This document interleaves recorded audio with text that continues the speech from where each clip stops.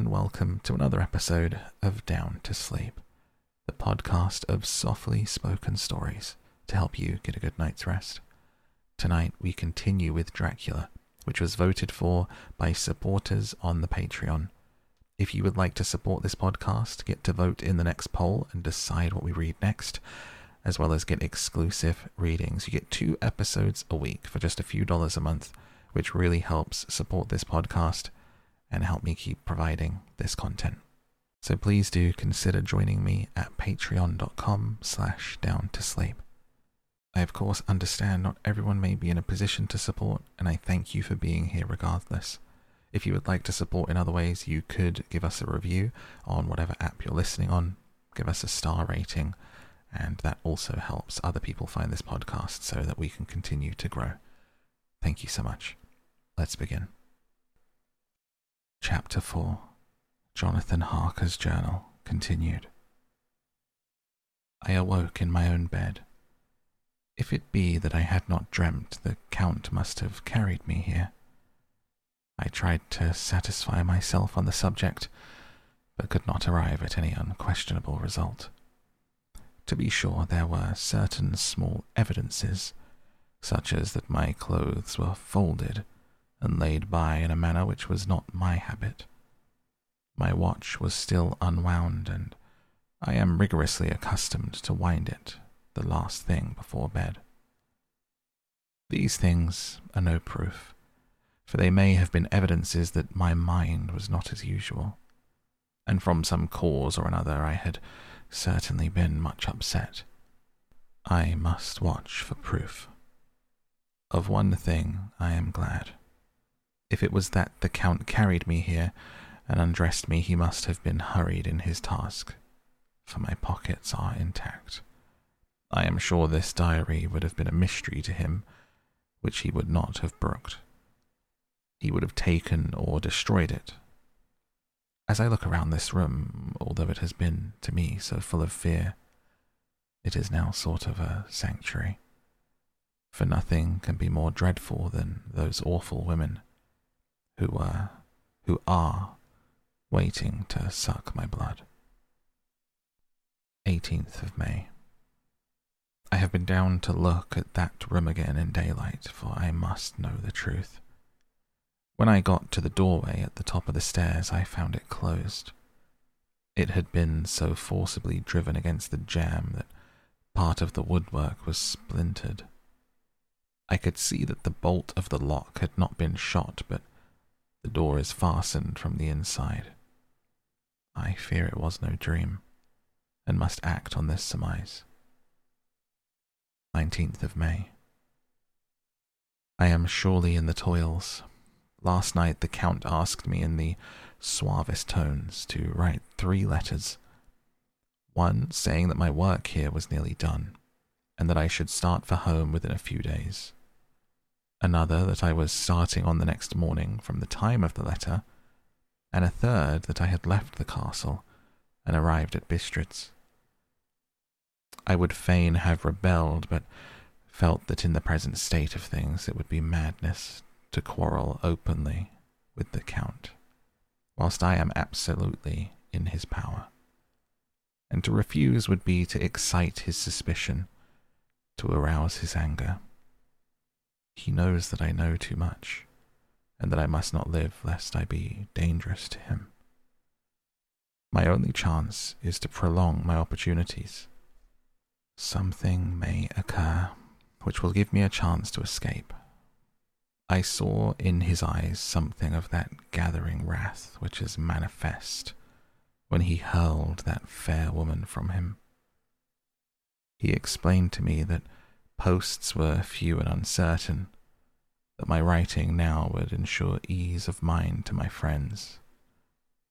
He assured me with so much impressiveness that he would countermand the later letters, which would be held over at Bistritz until due time, in case chance would admit of my prolonging my stay, that to oppose him would have been to create new suspicion.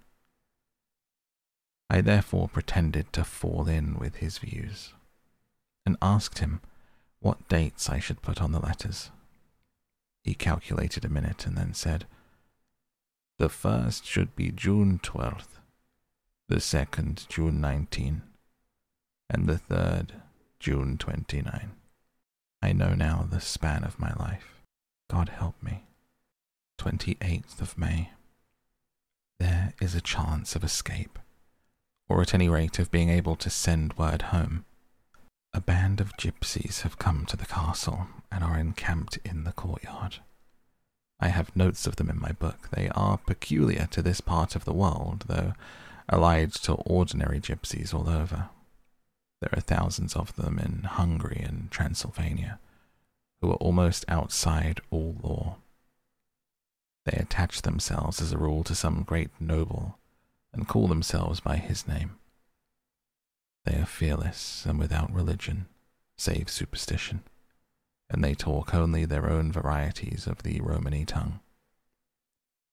I shall write some letters home and shall try to have them posted. I have already spoken to them through my window to begin acquaintanceship. They took their hats off and made obeisance and many signs, which, however, I could not understand any more than I could their spoken language. I have written the letters. Mina's is in shorthand, and I simply ask Mr. Hawkins to communicate with her. To her I have explained my situation, but without the horrors which I may only surmise. It would shock and frighten her to death were I to expose my heart to her. Should the letters not carry, then the Count shall not yet know my secret, or the extent of my knowledge. I have given the letters. I threw them through the bars of my window with a gold piece, and made what signs I could to have them posted. The man who took them pressed them to his heart and bowed, and then put them in his cap. I could do no more. I stole back to the study and began to read. The Count has come. He sat down beside me and said in his smoothest voice as he opened 2 letters, "This Ascani has given me these, of which, though I know not whence they come, I shall, of course, take care. See, he must have looked at it. One is from you, to my friend Peter Hawkins. The other," here he caught sight of strange symbols as he opened the envelope. The dark look came into his face, and his eyes blazed wickedly. "The other is a vile thing, an outrage upon friendship and hospitality. It is not signed, so it cannot matter to us." And he calmly held letter and envelope in the flame of the lamp until they were consumed. He went on, "The letter to Hawkins, that I shall, of course, send on, since it is yours. Your letters are sacred to me. Your pardon, my friend, that unknowingly I did break the seal. Will you not cover it again?" He held out the letter to me, and with a courteous bow handed me a clean envelope. I could only redirect it and hand it to him in silence. When he went out of the room, I could hear the key turn softly. A minute later, I went over and tried it, and the door was locked. When, an hour or 2 after, the Count came quietly into the room, his coming awakened me. I had gone to sleep on the sofa. He was very courteous and very cheery in his manner. Seeing that I had been sleeping, he said, "So, my friend, you are tired. Get to bed. There is the surest rest. I may not have the pleasure to talk tonight. There are many labors to me, but you will sleep, I pray." I passed to my room and went to bed. Strange to say, I slept without dreaming. Despair has its own calms. 31st of May. This morning, when I woke, I thought I would provide myself with some paper and envelopes from my bag, and keep them in my pocket, so that I might write in case I should get an opportunity. But again, a surprise. Again, a shock. Every scrap of paper was gone, and with it all my notes, my memoranda relating to railways and travel, my letter of credit, in fact, all that might be useful to me were I once outside this castle. I sat and pondered a while, and then some thought occurred to me. I searched the portmanteau in the wardrobe where I had placed my clothes. The suit in which I had travelled was gone, and also my overcoat and rug. I could find no trace of them anywhere. This looked like some new scheme of villainy. 17th of June. This morning, as I was sitting on the edge of my bed, cudgelling my brains, I heard, without a cracking of whips and pounding and scalping of horses' feet, up the rocky path beyond the courtyard. With joy I hurried to the window and saw drive into the yard 2 great Leiterwagons, each drawn by 8 sturdy horses, and at the end of each pair a Slovak, with his wide hat and great nail-studded belt, dirty sheepskin and high boots. They had also their long staves in hand. I ran to the door, intending to descend and try and join them through the main hall. I thought that way might be opened again. Again a shock. My door was fastened on the outside. I ran to the window and cried to them. They looked up at me stupidly and pointed. But just then the hetman of the Ciscani came out. Seeing them pointing to my window, said something at which they laughed. Henceforth no effort of mine, no piteous cry or agonized entreaty would make them even look at me. They resolutely turned away. The later wagons contained great square boxes with handles of thick rope. These were evidently empty by the ease with which the Slovaks handled them, by their resonance at which they were roughly moved. When they were all unloaded and packed in a great heap in one corner of the yard, the Slovaks were given some money by the Ciscani. Spitting on it for luck, they lazily went each to their horse's head. Shortly afterwards I heard the cracking of their whips die away in the distance. 24th of June, before morning. Last night the Count left me early and locked himself into his own room. As soon as I dared, I ran up the winding stair and looked out the window, which opened south. I thought I would watch for the Count, for there is something going on. The Ciscani are quartered somewhere in the castle, doing work of some kind. I know it, for now and then I hear a faraway muffled sound, as of mattock and spade. Whatever it is, it must be the end of some ruthless villainy. I had been at the window somewhat less than half an hour, when I saw something coming out of the Count's window. I drew back and watched carefully, and saw the whole man emerge.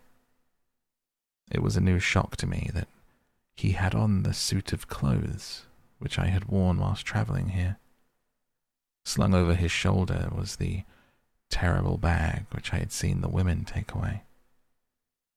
There could be no doubt as to his quest, and in my garb too. This, then, is his new scheme of evil. He will allow others to see me as they think, so that he may both leave evidence that I have been seen in towns or villages posting my letters, and that any wickedness which he may do shall by the local people be attributed to me. It makes me rage to think that this can go on, whilst I am shut up here a veritable prisoner, but without that protection of the law, which is even a criminal's right and consolation. I thought I would watch for the Count's return, and for a long time I sat doggedly at the window. Then I began to notice that there were some quaint little specks floating in the rays of moonlight. They were like the tiniest grains of dust. They whirled round and gathered in clusters in a nebulous sort of way. I watched them with a sense of soothing. A sort of calm stole over me. I leaned back in the embrasure in a more comfortable position so I could enjoy more fully the aerial gambolling. Something made me start up. A low, piteous howling of dogs somewhere far down in the valley, hidden from my sight. Louder it seemed to ring in my ears. The floating motes of dust would take new shapes to the sound as they danced in the moonlight. I felt myself struggling to awake. To some call of my instincts, my very soul was struggling. My half-remembered sensibilities were striving to answer the call. I was becoming hypnotized. Quicker and quicker danced the dust. The moonbeams seemed to quiver as they went by me, into the mass of gloom beyond. More and more they gathered till they seemed to take dim phantom shapes. And then I started, broad awake and in full possession of my senses, and ran screaming from the place. The phantom shapes which were becoming gradually materialized from the moonbeams were those of the 3 ghostly women to whom I was doomed. I fled and felt somewhat safer in my own room, where there was no moonlight and where the lamp was burning brightly. As I sat, I heard a sound in the courtyard, the agonized cry of a woman. I rushed to the window and, throwing it up, peered out between the bars. There indeed was a woman with dishevelled hair, holding her hands over her heart as one distressed with running. She was leaning against a corner of the gateway. When she saw my face at the window, she threw herself forward and shouted in a voice laden with menace, "Monster! Give me my child." She threw herself on her knees, and raising up her hands cried the same words and tones which wrung my heart. She tore her hair and beat her breast, and abandoned herself to all the violences of extravagant emotion. Finally she threw herself forward, and though I could not see her, I could hear her naked hands beating against the door. Somewhere high overhead, probably on the tower, I heard the voice of the Count calling in his harsh metallic whisper. His call seemed to be answered from far and wide by the howling of wolves. Before many minutes had passed, a pack of them poured, like a pent-up dam when liberated, through the wide entrance into the courtyard. There was no cry from the woman, and the howling of the wolves was but short. Before long they streamed away, licking their lips. I could not pity her, for I knew now what had become of her child, and she was better dead. What shall I do? What can I do? How can I escape from this dreadful thing of night and gloom and fear? 25th of June, morning. No man knows till he has suffered from the night how sweet and how dear to his heart and eye the morning can be. When the sun grew so high this morning that it struck the top of the great gateway opposite my window, the high spot which it touched seemed to me as if the dove from the ark had lighted there. My fear fell from me, as if it had been a vaporous garment which dissolved in warmth I must take action of some sort, whilst the courage of the day is upon me. Last night, one of my post-dated letters went to post. The first of that fatal series, which is to blot out the very traces of my existence from this earth. Let me not think of it. Action. It has always been at night time that I've been molested and threatened, or in some way in danger or in fear. I have not yet seen the Count in the daylight. Can it be that he sleeps when others wake? That he may be awake whilst they sleep? If I could only get into his room. But there is no possible way. The door is always locked. There is no way for me. Yes, there is a way, if one dares to take it. Where his body has gone, why may not another body go? I have seen him myself crawl from his window. Why should I not imitate him and go in by his window? The chances are desperate, but my need is more desperate still. I shall risk it. At the worst, it can be only death. And a man's death is not a calf's. The dreaded hereafter may still be open to me. God help me in my task. Goodbye, Mina. If I fail, goodbye, my faithful friend, second father. Goodbye all, and last of all, Mina. Same day, later. I have made the effort, and God helping me, I have come back safely to this room. I must put down every detail in order. I went whilst my courage was fresh, straight to the window on the south side. At once I got outside on the narrow ledge of stone which runs around the building. The stones are big and roughly cut.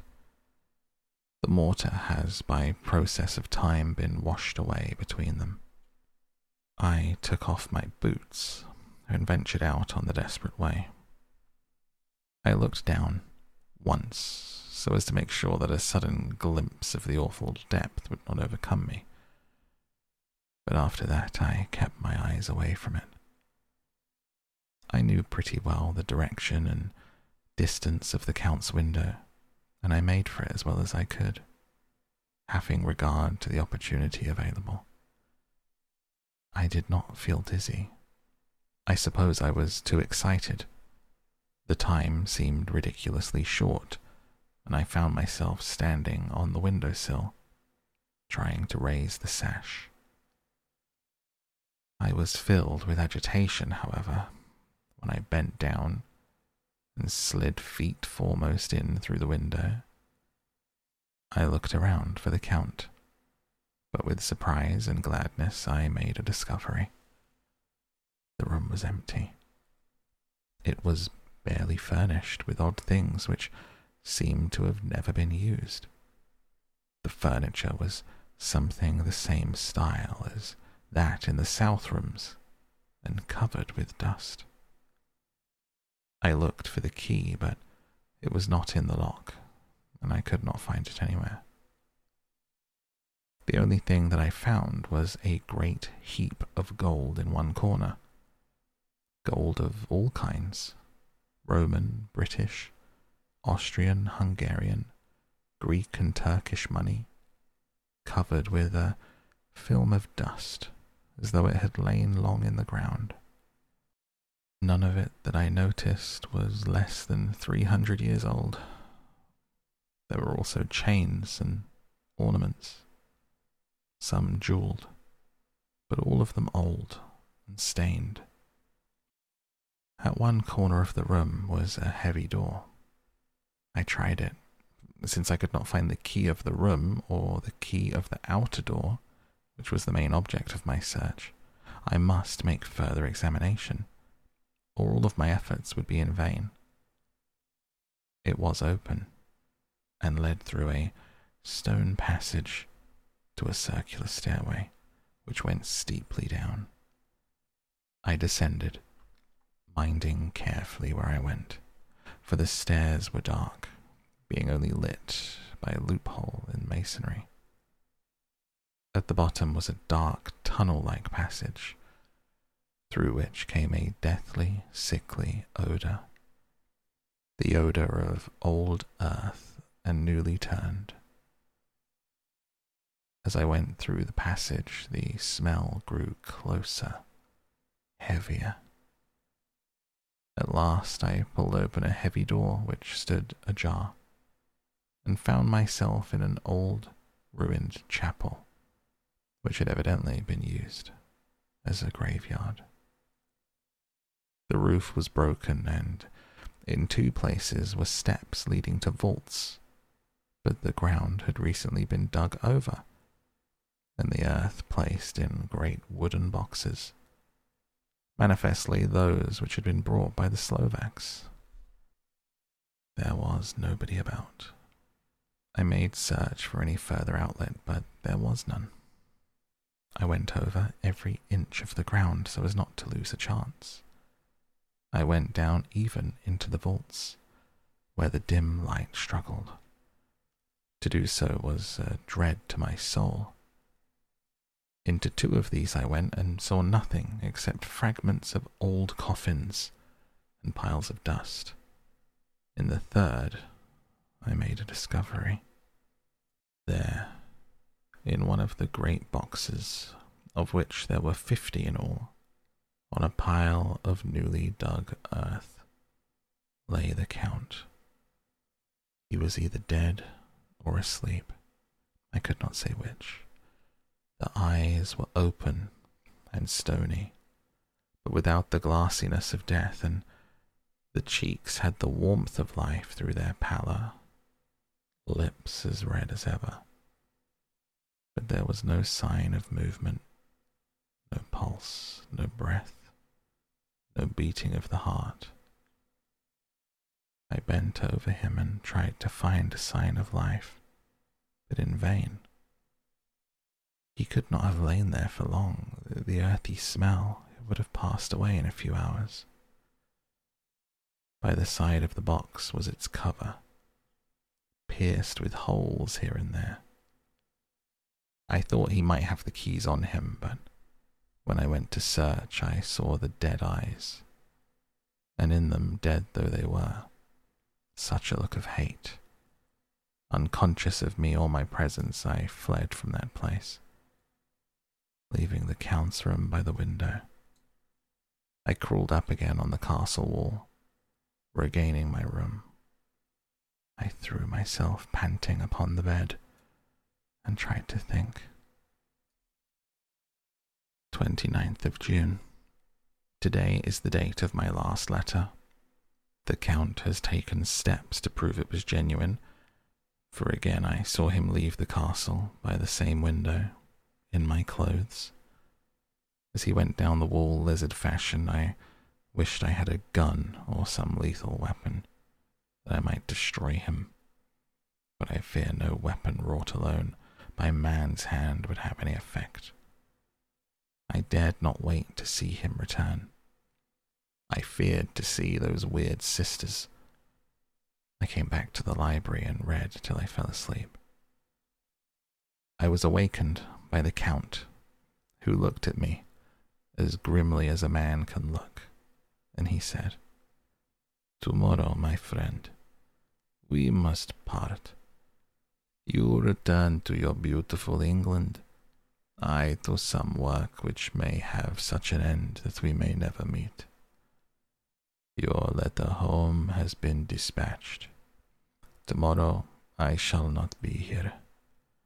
All shall be ready for your journey.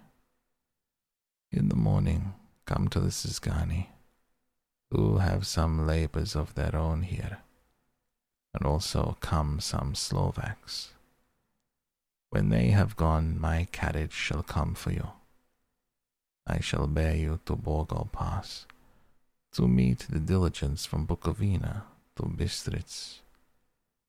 But I am in hopes that I shall see more of you at Castle Dracula." I suspected him and determined to test his sincerity, Sincerity, it seems like a profanation of the word to write it in connection with such a monster. So I asked him, point blank, "Why may I not go tonight?" "Because, dear sir, my coachman and horses are away on a mission." "But I would walk with pleasure. I want to get away at once." He smiled, such a soft, smooth, diabolical smile. I knew there was some trick behind the smoothness. "And your baggage?" "I do not care about it. I can send for it sometime."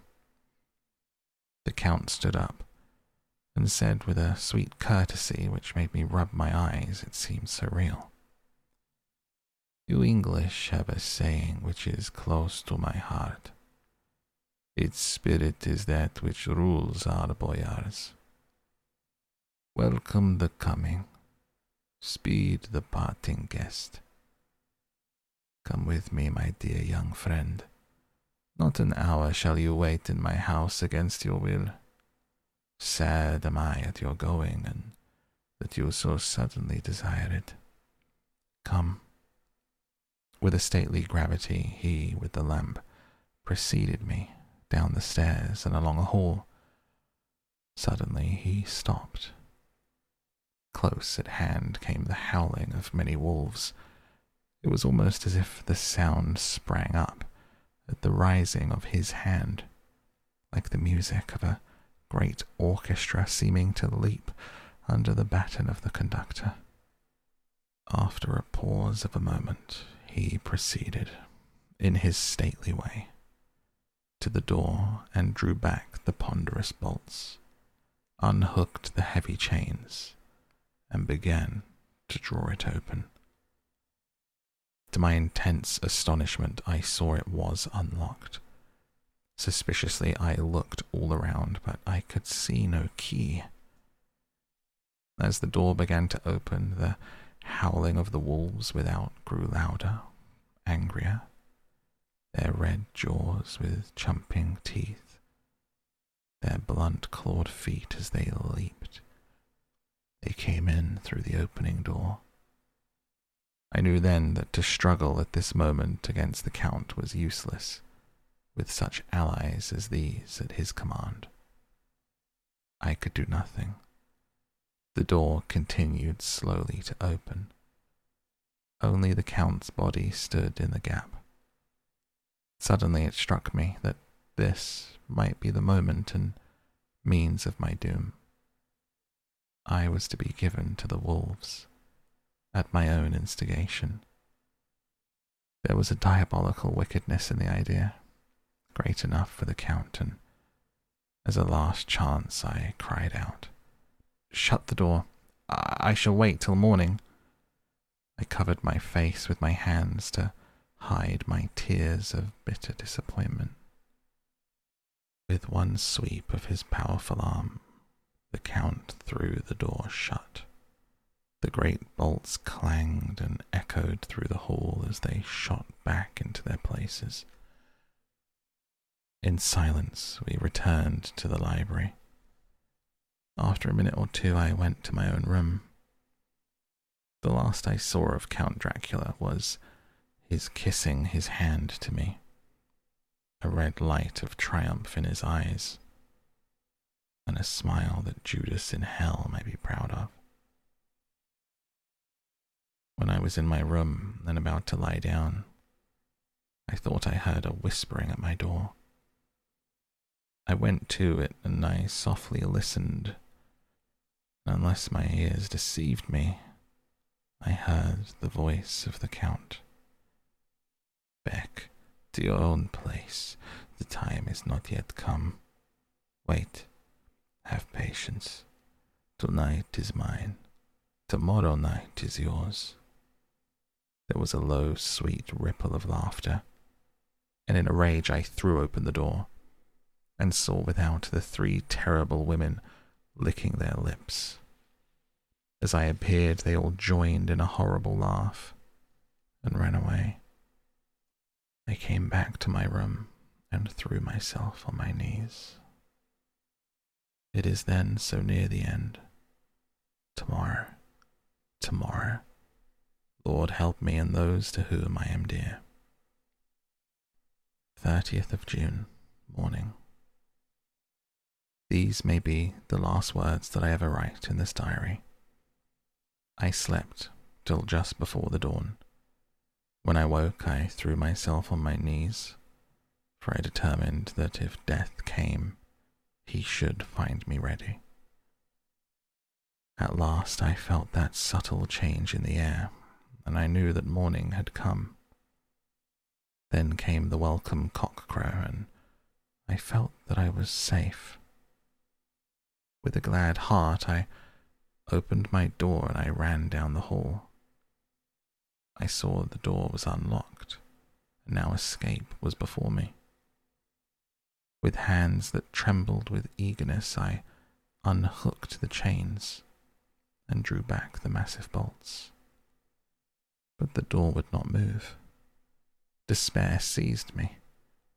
I pulled and pulled at the door, and I shook it, till massive as it was, it rattled in its casement.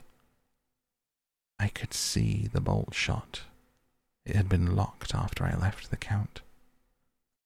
A wild desire took me to obtain the key at any risk. I determined, then and there, to scale the wall again and gain the Count's room. He might kill me, but death now seemed happier choice between two evils. Without a pause, I rushed up to the east window and I scrambled down the wall into the Count's room. It was empty, but that was as I expected.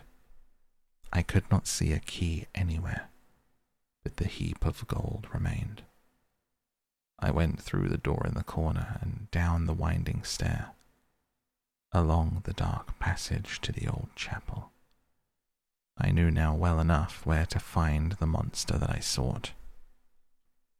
The great box was in the same place, close against the wall, but the lid was laid on it, not fastened down, the nails ready in their places to be hammered home. I knew I must reach the body for the key, so I raised the lid and laid it back against the wall. And I saw something which filled my very soul with horror. There lay the Count, but looking as if his youth had been half renewed. The white hair and moustache were changed to a dark iron grey.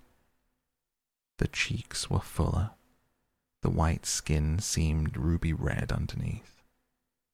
The mouth was redder than ever, for on the lips were the gouts of fresh blood, which trickled from the corners of the mouth and ran over the chin and neck. Even the deep burning eyes seemed set amongst swollen flesh. The lids and pouches underneath were bloated. It seemed as if the whole awful creature were gorged with blood. He lay like a filthy leech, exhausted with repletion. I shuddered as I bent over to touch him. Every sense in me revolted at that contact, but I had to search or I was lost. The coming night might see my own body a banquet in a similar way to those horrible three. I felt all over the body, but no sign could I find of the key. I stopped and looked at the Count, a mocking smile on his bloated face which seemed to drive me mad. This was the being that I was helping to transfer to London, where perhaps for centuries to come he might, amongst its teeming millions, satiate his lust for blood and create a new and ever-widening circle of semi-demons to batten on the helpless. The very thought drove me mad. A terrible desire came upon me to rid the world of such a monster. There was no lethal weapon at hand. I seized a shovel which the workmen had been using to fill the cases. Lifting it high, I struck with the edge downward at his hateful face. But as I did, the head turned, and the eyes fell full upon me with a blaze of basilisk horror. The sight seemed to paralyze me, and the shovel turned in my hand and glanced from the face, merely making a deep gash above the forehead. The shovel fell from my hand across the box, and as I pulled it away, the flange of the blade caught the edge of the lid, which fell over again and hid the horrid thing from my sight. The last glimpse that I had was of the bloated face, blood-stained and fixed with a grin of malice, which would have held its own in the nethermost hell. I thought and thought what should be my next move. My brain seemed on fire. I waited, with a despairing feeling growing over me. As I waited, I heard in the distance a gypsy song sung by merry voices coming closer. Through their song, the rolling of heavy wheels and the cracking of whips. The Tuscany and the Slovaks of whom the Count had spoken were coming. With a last look around and at the box which contained the vile body, I ran from the place and I gained to the Count's room, determined to rush out at the moment the door should be opened. With strained ears I listened and heard downstairs the grinding of a key in the great lock, the falling back of a heavy door. There must have been some other means of entry, or someone had a key for one of the locked doors. Then there came the sound of many feet, tramping and dying away, in some passage which sent up a clanging echo. I turned to run down again towards the vault, where I might find this new entrance. But at that moment there seemed to come a violent puff of wind, and the door to the winding stair blew to, with a shock that set the dust from the lintels flying.